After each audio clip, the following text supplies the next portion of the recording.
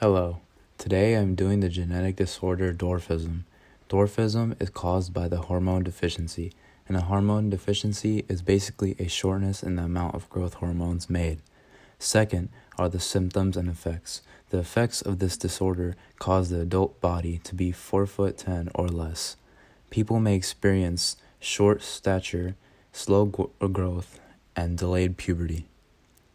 Last are the treatments. The treatments are usually to help stabilize any complications to dwarfism, and surgeries help to correct the shape of the spine.